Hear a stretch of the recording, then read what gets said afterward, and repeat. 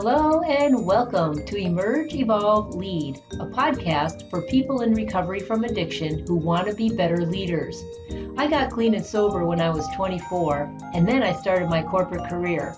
After several decades, I left that job and created Emerge Leadership Academy, where I train leaders and coach people in recovery who are ready to step up in their career. My name is Maureen Ross-Jem, and I'll be your host.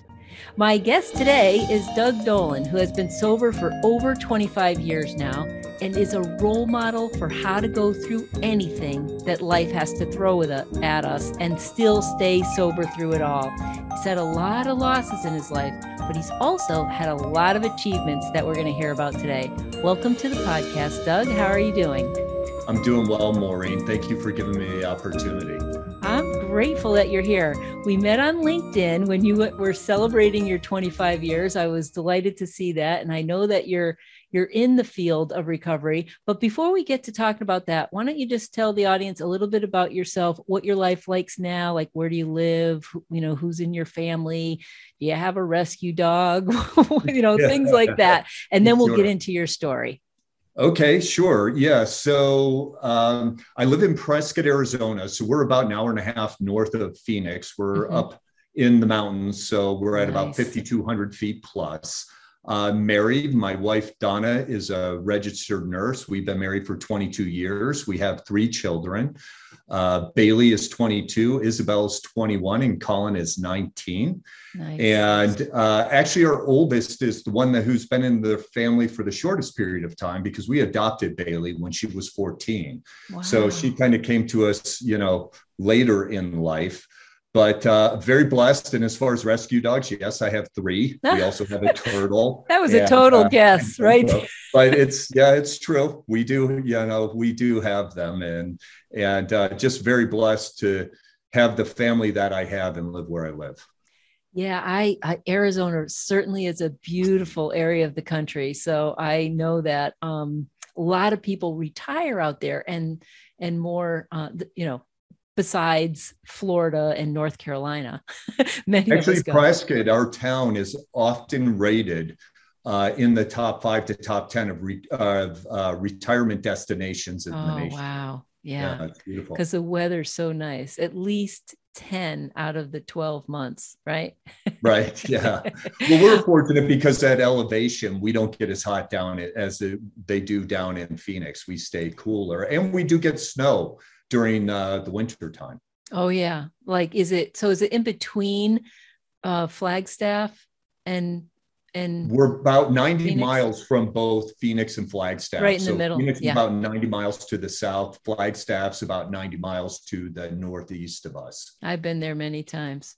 Yep. All right. So let's dive into your story a little bit. I know from your little bio that you sent me that you've had so many losses, and I'll think a lot of that was in recovery, but let's go back a little further.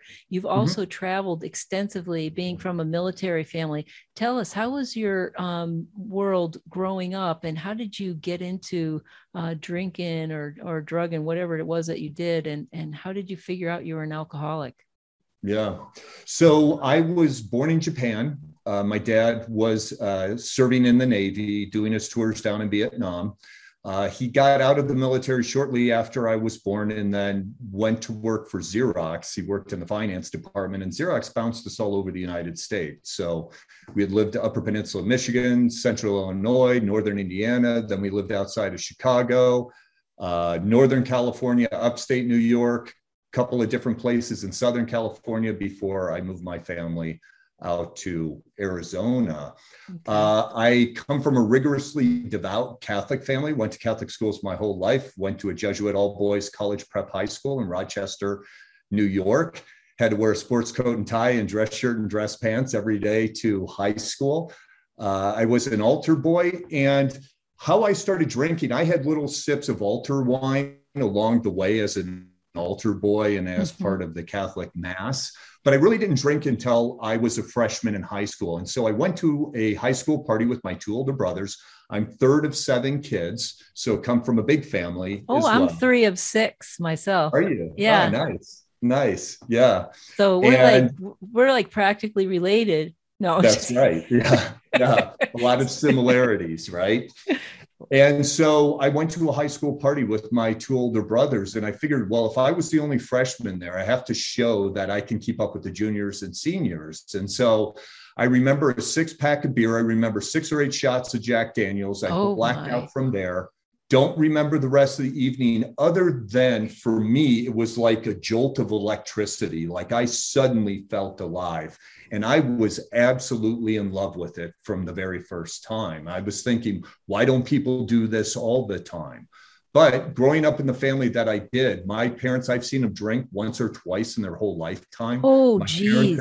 Yeah, my parents didn't have alcohol in the household. They never did a drug. And so you were going to hell. And absolutely. Absolutely. But I did absolutely love it. And so with the military background and also with the Catholic background, I think I learned a lot of skills on how to cover it up and how to start to live this double life where I knew how to show up out in public, but I started developing this hidden life in private. And so I usually didn't drink during the week, but come the weekend, I would drink myself into absolute blackouts. And I've estimated I've probably blacked out somewhere in the neighborhood of 300 to 500 times. Oh, geez. During my drinking times. And so it just progressed from there. And at first I thought it was just fun and what high school kids did. And I just happened to be more intense at it or better at it than other individuals. But I didn't realize how much I was just really drinking myself into slavery. So that's how it kind of all got started. So you became addicted, it sounds like, very quickly, like probably before you were even out of high school. Absolutely. And so I was a blackout drinker from the get-go as a freshman. I started smoking marijuana my sophomore year. My junior year, I started doing quite a bit of nitrous oxide. But drinking was always my love. And so I quit the other things. I dabbled in cocaine a little bit, but really I identified as a drinker. I loved alcohol. I loved everything about it until I didn't. Yeah. Yeah. I'm with you. I actually, same thing for me. I started drinking and drug. I was popping whatever pill anybody gave me by the time I was like 14, really 15. Okay. I was full blown off and running just like you.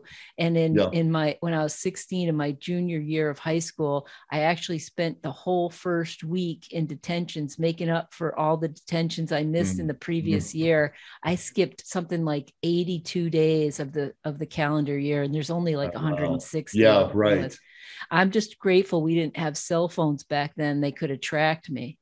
Yeah, sure. Yeah. Or people taking videos of some of the things that right. We used to do, right? Oh yeah. That would not have been good. There's a few, I still have a few pictures of, the morning after and all that stuff, but there was some good times. Okay. So now you graduate high school, and what happened next? Did you go on to college? So what the Dolan plan is I was supposed to get an ROTC scholarship. Oh, okay. Yeah. Go to college, do my time in the military, and then get a corporate job. That's my two older brothers did. That's what my dad did. His father was military. My mom's father was military. I had a scholarship opportunity from the Marine Corps. And I told my parents I want to go become an actor. And they were like, that does not compute. It does not compute. So 2 days after I graduate high school in upstate New York, I flew out to Southern California and started working a variety of odd jobs, from warehouse work to bartending and things of that nature, while I was doing plays, mystery dinner theaters, car commercials, those sorts of things. Okay, interesting. Yeah. So your personality is probably very similar to mine. I was into acting in high school too. I did a lot of that. And I was a singer too. And then I totally ruined my voice with smoking. It was not good. Okay. So you go out to the party town and you're trying to make it in that world. So what happened? I want to hear about this part where you figured out that you really had a problem, and got into recovery. How old were you when you got sober? 26. Okay. I was 24. Nice. Yeah, Yeah. very similar. So what ended up happening is, so I was kind of doing the starving artist routine, and I figured, hey, drinking's going to fit well into that world. So that's going to be a useful skill for me to have. And I was going to Hollywood parties. I was going to underground clubs up in LA and in Hollywood, and spent a lot of time up there. And then I started to realize this is not where I want to end up spending my life. Like, I love the art of film. I love the art of acting, but the people that I was hanging out with and what I saw as just kind of a fakeness Yeah. of a lot of that environment is not how I wanted to end up. And I was getting kind of tired of the starving artist routine. And so actually I went to work in the computer memory industry, and I went to work for a company. It was called Southland Microsystems in Irvine. And this was a company at its peak was about 250 employees doing 300 million in sales. So decent sized organization. I started as a box boy in the warehouse, and within 5 years, I was a VP reporting directly to the owners. Oh, wow. So you moved up very quickly. I went at it aggressively. Now, halfway through that trajectory, I was still a blackout binge drinker. Oh, they my. just didn't know it because I was really good at hiding it. So during the week, I'd work 15, 16 hours a day, and I would do any job that the companies had that was a job that nobody else wanted to do. I'd raise my hand and take it on, like, give it to me, I'll go do it. And so in my first 2.5 years, while I was still a blackout binge drinker, I probably had 6 or 7 different promotions during that time. And so what would happen is during the week, I was very responsible, but on the weekend, I would drink myself into a blackout. I would have times where I'd wake up in jail having no idea why I was there. I would get arrested for drunk in Publix. I got caught on top of a bank and was surrounded by squad cars and police helicopters on me.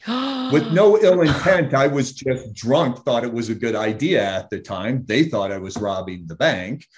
I've been thrown in padded cells. And then it got to where for about the last year and a half of my drinking, I now lived in North Laguna. North Laguna is a beautiful place. I had a beautiful ocean view, and yet I was miserable. I'm getting promotions at work. Everything should be great. I have. So you have money. Yep. You got a nice place. You got all the trappings, but you are not happy. You have no really idea who you are at this point. I didn't know myself anymore. And I would bawl like a baby in my place, just begging God, please take this away from me. Have this stop. I can't take this anymore. I'd pour alcohol down the drain, just absolutely hating it, with a voice in my head just saying, what are you doing? We're just going to go get another bottle. And sure enough, within an hour, I know I'm going to hate myself, but there I am drinking.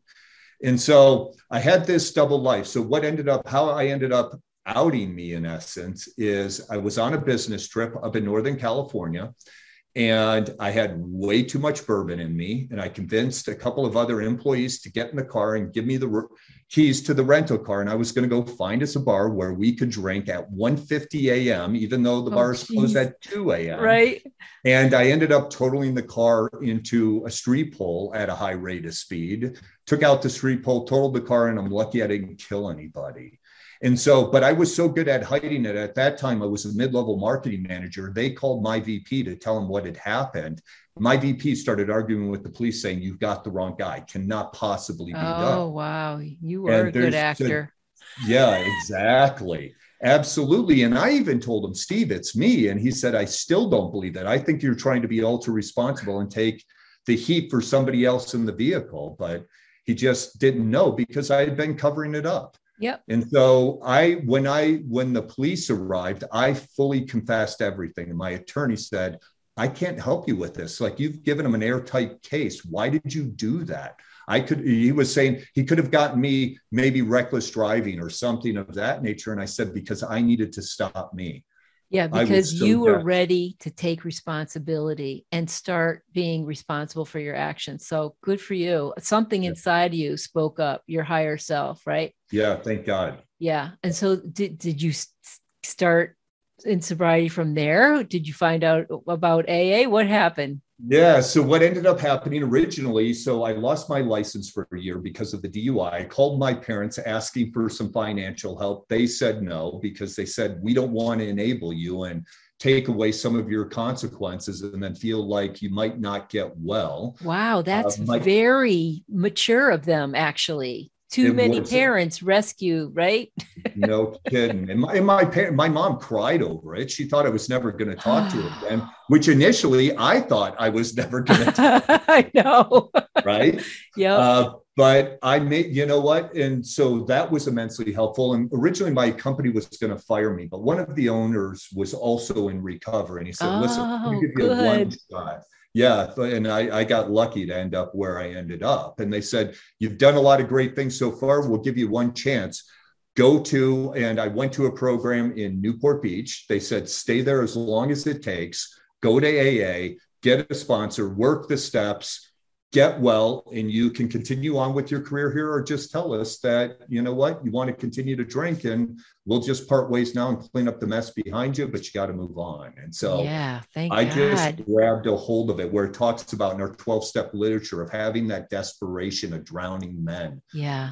I was already at that point, and I'm grateful that nobody had to convince me to, be there. I so wanted it. And so I actually ended up doing a 90-day outpatient program at Hoag Hospital in Newport Beach. And I had lost my license. So I would go there Monday, Wednesday, Friday evening for 3 hours in the evening. I'd walk to 4 AA meetings at the Canyon Club in Laguna Beach. And I would work 90 to 100 hours a week. Oh, boy. I did nothing else. Turned into workaholic with programaholic. Yeah, exactly. Okay. Yeah. Well, you know what? That's okay. Full immersion sometimes is, the best to get past all the cravings and all that, all the rest of it. Wow, Doug, so you just dived in, but you stayed at that same company? I did. Wait, I have to interrupt because when did you meet your wife? So I met my wife 2 years and 1 month into my sobriety. Perfect. So is she in recovery?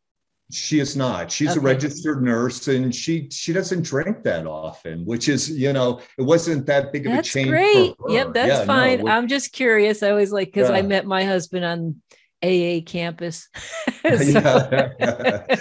So I just like to know. Okay, so keep going. So now we're going to dive into talking more about your career and what are some of the changes you experienced in, working on yourself, and how did that boost your professional life? Sure. One was that I didn't carry the weight of things or continue to create the consequences that I did while I was still drinking. So it's like this weight had come off me, and I had all this other free energy and free attention that I could apply to something else. Now, what I will also say is how I went at my recovery, I wouldn't recommend for most people. It worked for me, but the amount of time and energy that I was putting into work while balancing out those other things, I wouldn't recommend it for most people. It's just how I'm wired to go. So I went, you know what we call that? What's that? Overachievement. Oh yeah. Sure. A lot of us are overachievers. So I totally get that. I'm with you. But it's instead of like going out and having fun, overachieving, you're going to pour it into something positive instead. Okay. So keep going. So I poured it into my own personal development, and I'm grateful. Perfect. I gave myself that 2 years. My program originally told me, well, if you're not in a relationship, don't get into a relationship for 1 year. I said, I'll make it 2 years.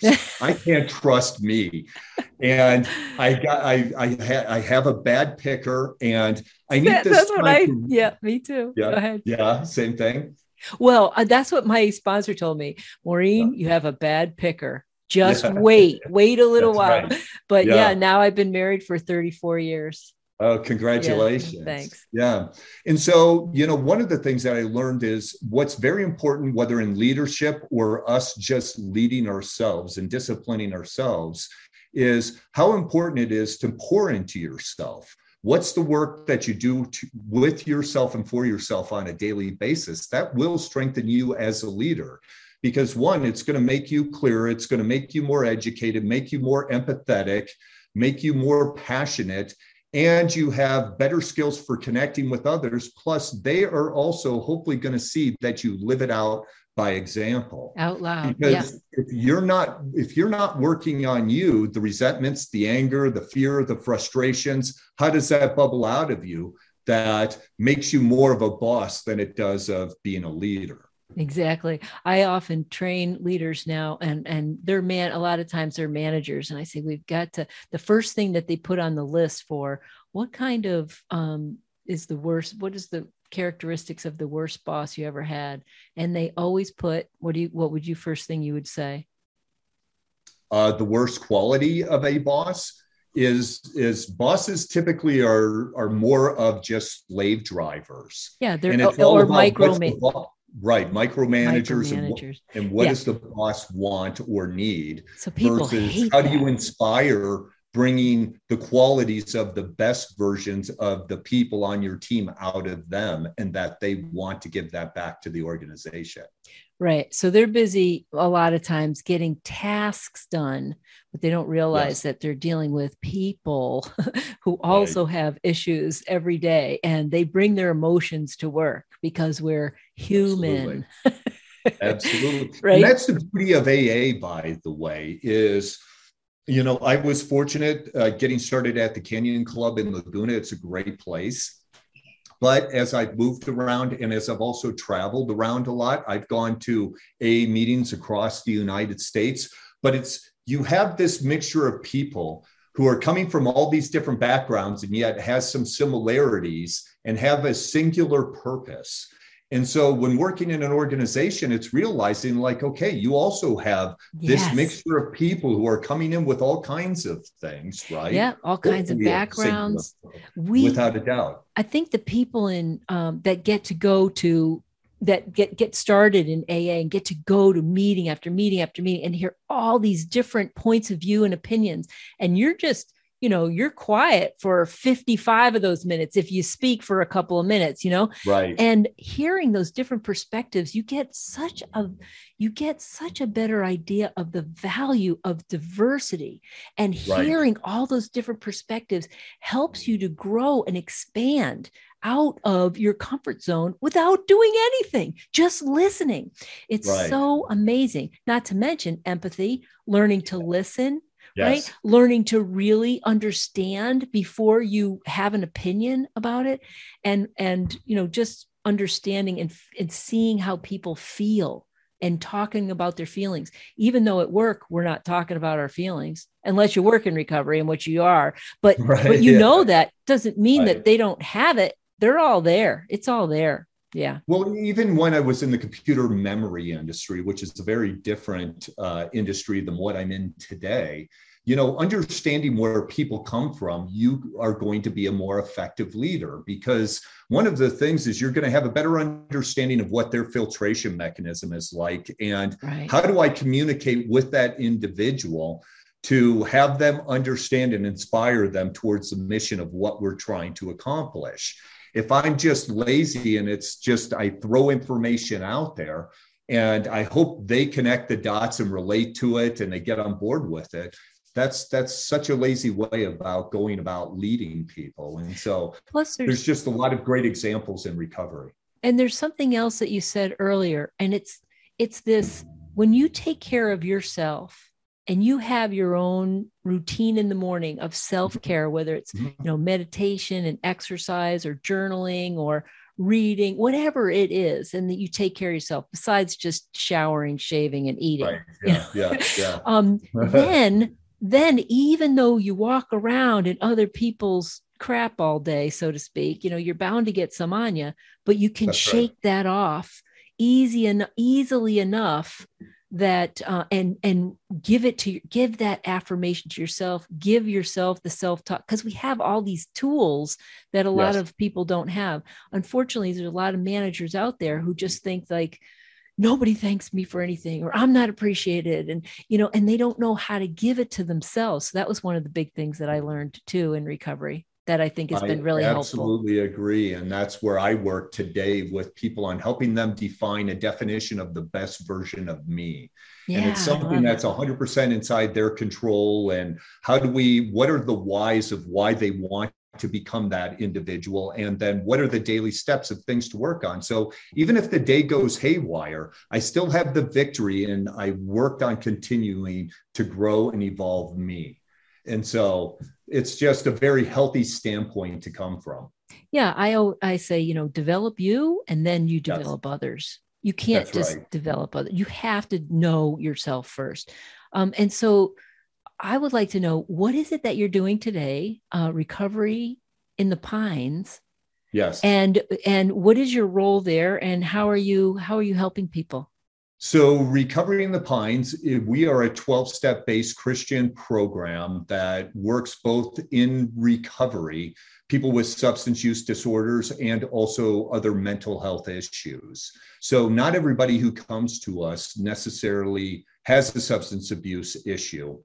They may just be pure mental health working on other things. So, we work in both capacities, and normally those things go together anyways. Yeah, right? they do. Yeah. I was just, we self-medicate. You have to self-medicate because you can't stand what's going on in your head. Right.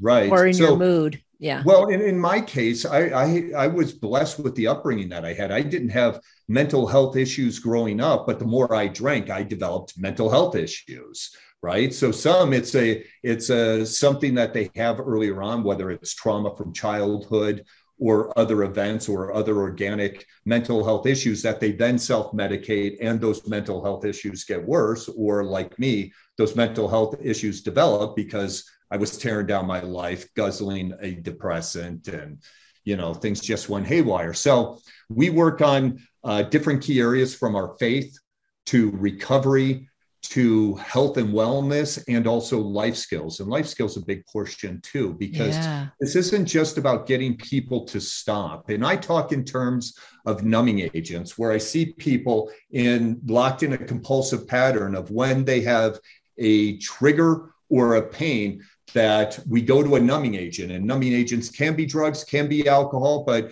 we can use sex, we can use food, we can use money, we can use work, we can use anger, we can use self-pity. There's a variety of things that we can use as a numbing agent as a way to distract ourselves. You forgot shopping and gaming. Yeah. Absolutely, without a doubt. But the problem is all we've done is distract ourselves from it, and we've stacked up additional consequences for ourselves, and we've stayed stagnant in our own personal development. And then now we've got greater pain, greater shame, greater guilt, more consequences, greater pain, and we just start the cycle all over again until we work on breaking those cycles. It's a cycle of destruction. So what's a typical length of time that somebody stays in your facility? Average length is 1 year. Oh, and wow. Okay. Some of that may be all of it while they're here. Some of it may be they do some here, and then we do remote work, whether we do it via Zoom, via the phone, or we even travel to their home environments for certain individuals and work with them regularly back in their own environments. But average time of engagement is 1 year. And we have other individuals that we actually work with for multiple years. And what is your role there? So I'm the COO, so I have certain back-end responsibilities, but I also go out and both my partner and I do interventions. We started the program back in 2012. I estimate I've probably done somewhere in the neighborhood of 500 to 600 interventions. Wow. I also do group sessions and I do individual sessions. The groups I focus on, the one we're in today, is on acceptance. Because if somebody doesn't have a healthy understanding and use of acceptance, we usually get into the shoulds or the expectations or the shouldn'ts, and we're not dealing with life as it is. And acceptance also doesn't say, I have to like it, or I have to agree with it, or I have to be resigned to it, but I have to be able to name something what it is so I can apply the healthiest right action to it. And so with these classes, I weave in things of 12-step aspects. I also weave in things of the Bible because we are a Christian program. But it's also then we get into self-assessment scales. So it personalizes that aspect, whatever that class is, to the individual. Because if it's not personalized to them, they're not going to listen to it. It's going to pass right by them. And then get into what are some of the consequences if we don't do it, or what are some of the things that interrupt it. And then give them practical steps that they can quickly put into action so hopefully the lessons will stick. Okay. So that's a lot of the work that I currently do. Wow. And so we got a couple more minutes and we're going to wrap up, but I want to ask you this. I had said in my opening here that you had gone through a lot of very difficult things in your life, and you listed them off to me. If you would share a little bit about what can you go through when you're sober, and what is the biggest tool for getting through your grief? Yeah.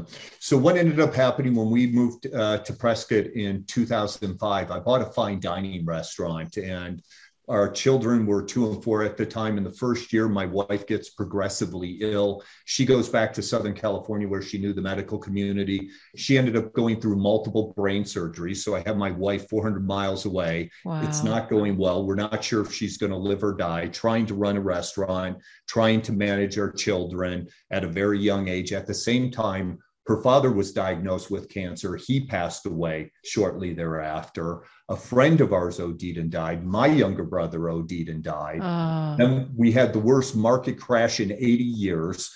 My business is wiped out. I have to sell it at a loss. We're financially wiped out.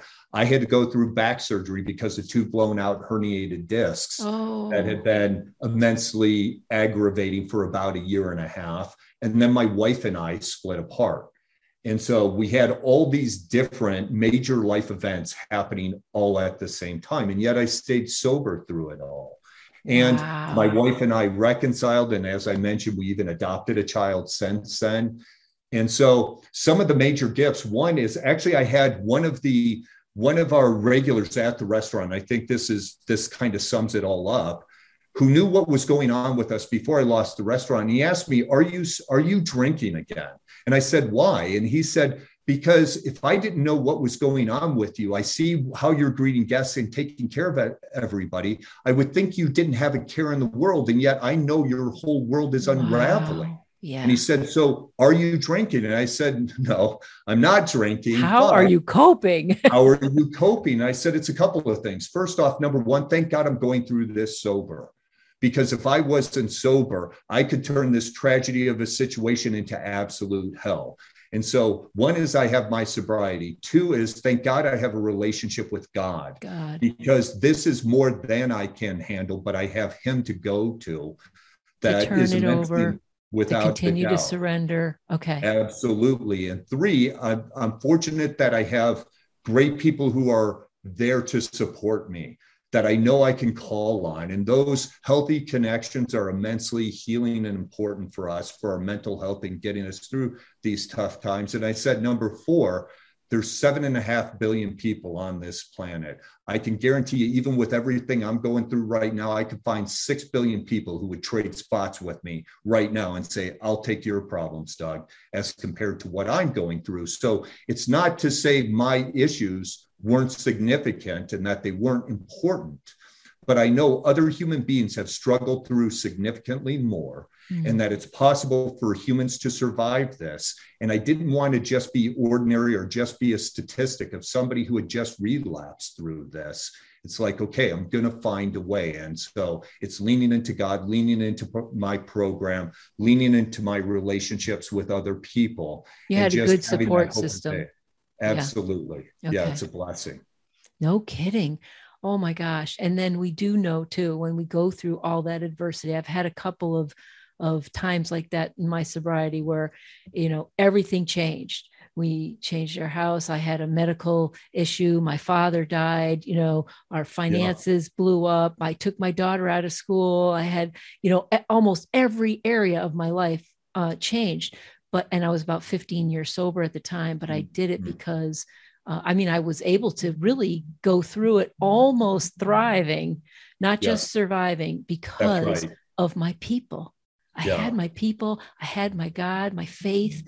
I also felt my feelings. I allowed myself to really grieve and not stuff any of that stuff in. And sometimes I felt like, I'm complaining again today, but these were moments. They weren't just the whole day. Sometimes you have a bad day, but anyways, so thank you so much. That's so very, very inspiring, Doug. I really appreciated your message today. So is there anything else you want to tell people before we wrap up? And then also share with us where they can reach you if they want to reach out. Sure. I think the main point is to realize if you're struggling with something, whether it's an issue of substance abuse or mental health, please reach out and get help.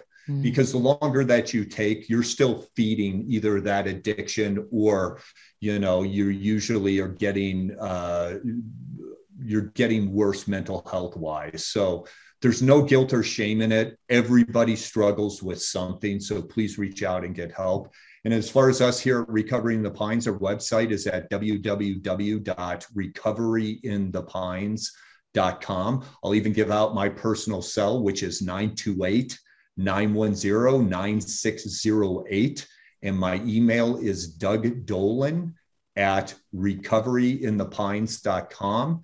And I welcome the opportunity to help in any way that I can. So in addition to this, by the way, I sit on a number of different committees too. I sit on a committee to review all the overdose fatalities for our county. I also sit on a pharmacy committee. So we're reviewing potential pharmacy abuses and education to pharmacies. I go out and do speaking engagements on issues of substance abuse and mental health. And back in October, I was selected to do some training with the DEA. Oh, wow. That's so cool. Yeah, some events with the DEA. So just very blessed in that way. Yeah, because clearly with all of that, there's no way you're going to be using again. When you see those kind of statistics, right? When you see how people are really suffering out there, it's such a reminder. So staying involved is so important. Thank you, Doug. Thank you so much for coming on the podcast today. Thank you, Maureen, for giving me the opportunity. It's been great. If you like this podcast, please subscribe, leave a review, and share it with your friends. You can visit us at emergeleadershipacademy.com to take the quiz to find out what animal best represents your leadership style.